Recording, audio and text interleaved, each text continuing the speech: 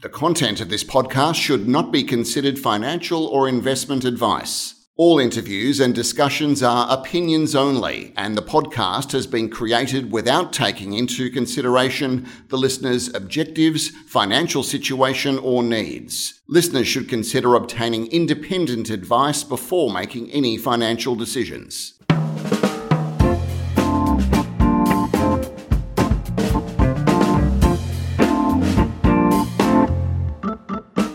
G'day, this is Barry Fitzgerald, Garimpeiro columnist for Stockhead. Welcome to another edition of the Explorers Podcast. Today we're catching up with Aidan Platel. Aidan is Managing Director of the strongly named Auroch Minerals. It trades under the code AOU, or Alpha Oscar Uniform, and was last quoted at 8.5 cents for a market cap of about 16 million. Aidan likes to describe Auroch as an aggressive explorer, and that it likes to be putting holes in the ground rather than sitting on its hands like a lot of other juniors out there seem to do. And it can be said that Auroch is as active as could be hoped for after its pivot last year from South Australian focus on copper to high-grade nickel sulphides on the nickel and gold prolific Norseman to Wiluna Greenstone Belt in Western Australia. Under a low-cost deal with ASX-listed Minotaur, which now has a Queensland focus, Auroch picked up the advanced Saints and Leinster nickel projects. Saints is 65 kilometres northwest of Kalgoorlie and sits about 7 kilometres east of the Goldfields Highway. The mined-out Scotia nickel deposit, which was good for about 30,000 tonnes of contained nickel, is some 15 kilometres to the south. Not only does it have location going for it, Saints comes with a stock exchange compliant resource of 1 million tonnes grading 2% nickel for 21,400 tonnes of contained metal. With nickel on the march recently to just under $15,000 a tonne US, and with treatment options aplenty in the region, it has development potential as it stands. But Auroch is out to grow the resource, just as it is up Leinster Way, where there is a non-compliant resource. The project is about 40 kilometres southeast of the town of Leinster, a place with a distinct nickel and gold flavour to it. There's plenty of news flow in coming weeks and months with this one. So with that, I'm going to say hi to Aidan. G'day, Aidan, and thanks for your time today. Yeah, g'day, Barry. Thanks very much for having me. Good on you. Now, before we take a look at the nickel projects, Aidan, could you give us a rundown on your technical and professional background? And harking back to my opening, could I get you to talk a bit about why you place importance on being a quote-unquote aggressive explorer? Yeah, sure.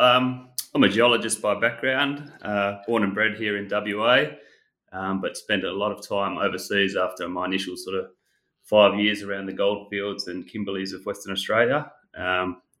Was lucky enough to be involved in the discovery of Santa Rita for Mirabella nickel. So I certainly have a strong background in nickel copper sulphide mineralisation. And like I said, pretty lucky to have been involved in discoveries. So I guess after 12 years in Brazil, it was time to come back home, did an MBA and really started focusing back on Australia and Australian-based projects. I think the importance of being an aggressive explorer is really, as you said, you've got to have the rig turning to be in it. There's lots of competition on the ASX. Gold's up. Nickel is starting to come back up and looking good for the future. I guess you're not going to find anything if you're not drilling, is the bottom line. So we make a point of using the shareholders' money and investor money and really going for it to give them every chance of success. Okay. Now, just on nickel itself, you've obviously taken a view on the nickel price. Is that purely based on the EV thematic, or are there other considerations important to you? No, I think nickel itself on the traditional markets, the stainless markets, looks good. As I said, it's a bit of a bread and butter thing for me. I like nickel. I like just those sort of deposits and the way nickel works. And we've certainly seen that in the early 2000s, how nickel can really grow. And I guess all through ASX history, it's the nickel sulphide discoveries that have really taken off and really put companies on the map. And we've seen that again recently with the likes of Legend and Chalice. So I think we could see the writing on the wall. Certainly the EV thematic is a big disruption to come. And I think that's really, really good for nickel in the long term. But the short-term focus for us is just the traditional markets. And I think it has a bright future, and we're happy to be a part of it. Right. Now, I mentioned the South Australian projects a bit earlier, but nickel sulphide is now the focus. Run us through last year's deal and what you've actually picked up with Saints and the Leinster projects. Yeah, so what really attracted us to Saints and Leinster, I guess, is, like you said, the jurisdiction. If you're looking for nickel sulphides, I think the Norseman Wiluna Belt is certainly the place to be for Kambalda-style deposits. And I guess, Saints is 7 k's off the highway. The Leinster project, as the name suggests, is right near Leinster. There's certainly plenty of processing capacity in the region with Mount Keith, Leinster, Sinclair, Black Swan, Kambalda plants, just to name a few. Saints itself has an existing high-grade resource, one of the highest grade resources on the ASX at the moment. And it also has an offtake agreement in place already with BHP. So certainly a fairly straightforward story in terms of an eventual development and then mining story. But again, just as we looked through all the data, we could see that it really had been underdone in terms of exploration, and there was a lot of potential to really grow these resources. And I guess the two projects really offer sort of a 3-stage. It has that resource, and we can grow that resource incrementally. But we could see that both at Saints and Leinster, that main feeder channel, which all of these Kambalda-style deposits seem to have, has never really been found. So that really gives us a chance to grow both the grade and the resource tonnes pretty quickly once we get onto that channel, and we've really focused on that recently. Mm-hmm. And then we have the brownfields, such as like our Valdez target up at Leinster, which really has had no historical exploration and really seems to have the right characteristics to host a potential major nickel sulphide deposit. So I guess with that sort of 3-pronged attack was really what we were looking for. It was a good, relatively cheap deal for us. So we went for it. Yeah. Just so everybody's on board with what you're actually looking for, at Saints you've got the 21,400 tonnes of contained metal, but what, you think that's just on the edge of the channel system, or what's the thinking around that? So all of that existing resource is what we call hanging wall mineralisation. If you check out our website and our recent presentations, you'll see a schematic cross-section. I guess that explains it the best, but basically you can think of these lava channels or lava flows a bit like you can think of a river. And occasionally during the winter there's extra water and it floods its banks. And so you do end up with these high-grade nickel sulphide mineralisation on the edges and up top from subsequent flows. Mm-hmm. But the main channel, if you like, is where there's a constant flow of lava. So it's had a long time for all the nickel sulphides to settle down to the bottom, a bit like the silt and sand does in a main river. So at the base of this channel, once you can vector in on it, that's exactly where you're going to find, the thickest and the highest grade nickel sulphide deposit. So whilst the existing resource, the hanging wall mineralisation, is very much a standalone resource, and we can certainly mine that. And as you mentioned, with nickel at 15,000 plus, that it certainly looks attractive as it is. The main game for us at the moment is to really vector in on this feeder channel, and we can, aim at doubling the resource quite quickly once we can find this thing. Okay. So since middle of last year, roughly, you've had the project. So how have you been vectoring in to find this channel? So I guess we took a step back. As soon as we acquired the project late August, we jumped straight into a diamond program at Saints, and that was really twofold. We really wanted to confirm the resource that we had. We didn't twin any holes, but we did do some infill, particularly at St. Patrick's. And as we announced last year, we managed to get some very high-grade nickel sulphide intersections. There was also some existing downhole EM plates that were sort of hanging off the existing resources that hadn't really been tested. So we tested a couple of those, and again, had a couple of good intersections. And after that, we really took a step back and took it right back to basics. We had Pete Michelli from Mincor fame doing some consulting work with our geological team. And I guess for 6 months nearly, we really just stepped back, went through all of the historical data, did some air core lines, none of which is really sexy for the market, but it was very much necessary to really get a good understanding of the geological setting and to really define, I guess, where we might have this feeder channel. So from that, we've identified 6 or 7 new channels that hadn't really been previously identified, in addition to the 3 channels where the existing resource is located. And we're just systematically working our way through those new channels, some more advanced than others. So they're drill ready, and we've been drilling those with RC and then diamond programs more recently. And then the other channels probably need a bit more work, so some more air core or some more geophysics such as EM to really develop up so that they come from that second tier and they're drill ready. So it's really a case of just having that pipeline of targets and systematically testing them. Right, you mentioned, Pete, there before with Mincor's Cassini discovery, one of the best sulphide discoveries in recent times, transformed the outlook for them. Is he on board as a consultant, is he? Or he has been until very recently. He's just taken some roles with Poseidon and Constellation Resources. Man in demand, fair enough. He is a man in demand, yeah.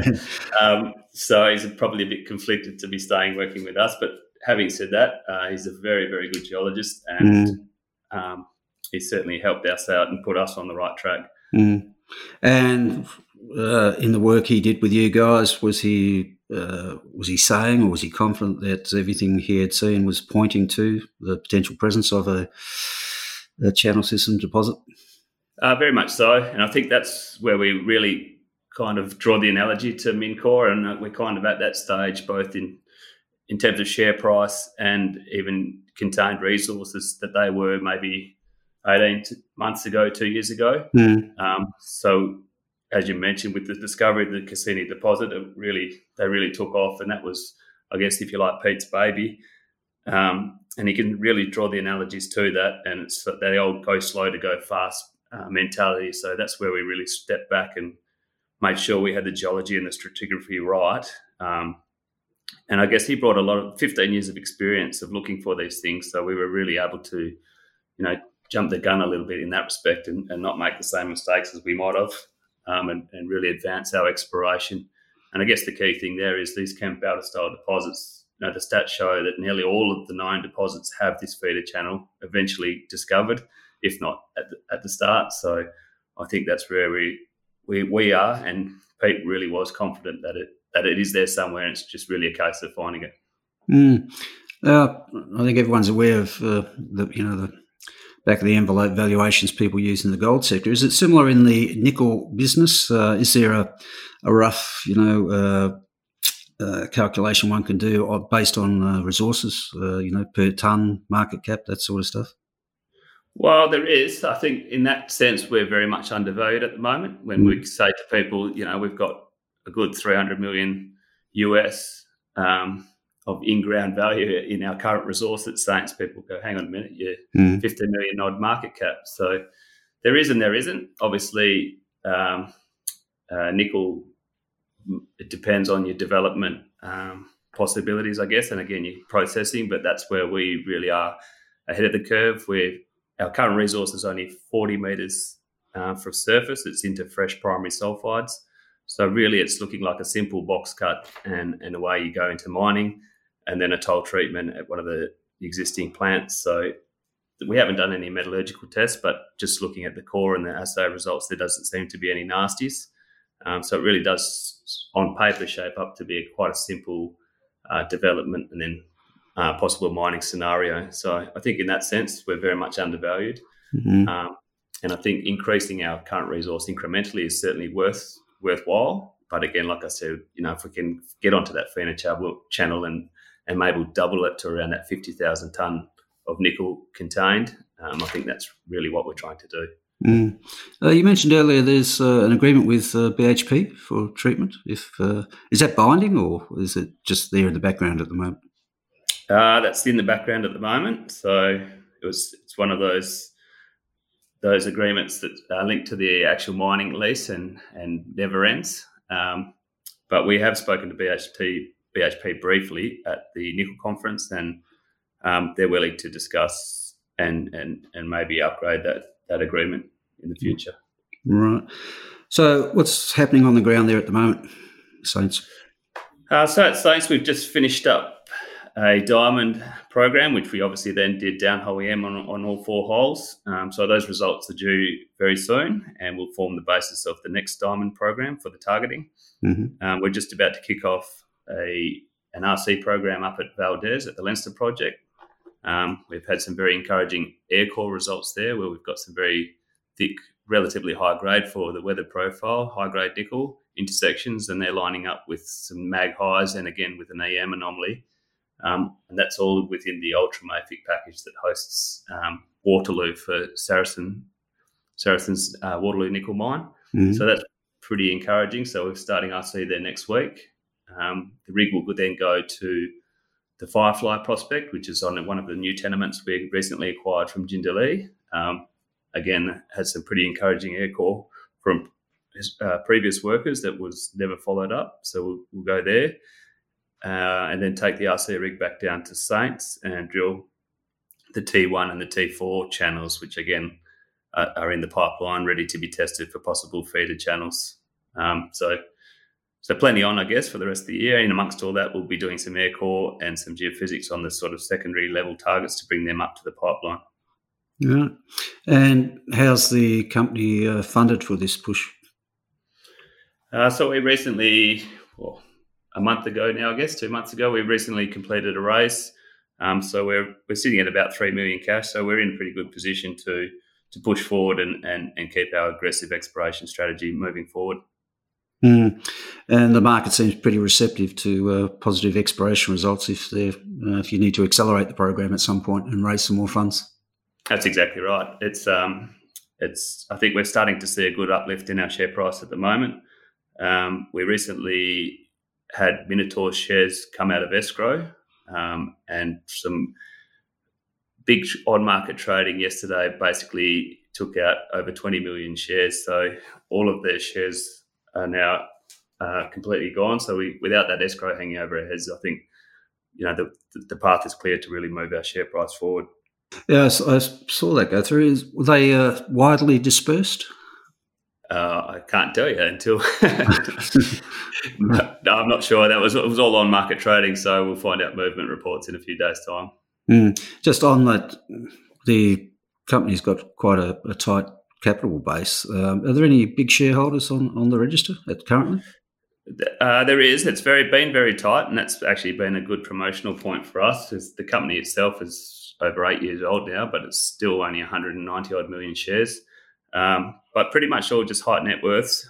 There's no real institutions yet in the stock, so it's a good point. And I think just that recent trading and the support, I guess, that sophisticated investors are showing, I think people are really starting to see where Auroch Minerals can go from here.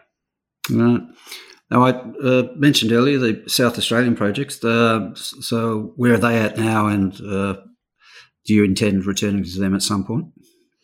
I certainly do. I think the base metals prices that just recently are starting to come up again. We've very much been focused on our nickel and certainly intend to keep that exploration pipeline moving forward on the nickel. But the Aidan project in particular certainly has a very strong zinc target that's ready to be drilled. So I think in the near future we will do that drilling program. And we are also talking to a couple of major companies that have shown interest in all 3 of our projects in South Australia, so that there might be a possible JV or some way of recognising value for those projects in the near future. I guess one could almost argue that those projects alone, in a rising copper market, and particularly with a lot of exploration going on in South Australia at the moment and some good results being coming out, that you could just about value the market on those, the company's market value on those alone, let alone what you've added with the nickel leg now. Yeah, that's true. That's right. And I think that's why we will continue to maintain our Australian base metals strategy, and not just the nickel copper strategy, but certainly base metals as a whole, and very much focus on the nickel under that umbrella, but still be open to the zinc and the copper prices. Now, I don't want to make you too busy, but obviously Norseman to Wiluna Greenstone Belt, fantastic for gold as well. Any thought of looking at some gold opportunities on your ground, if there's some?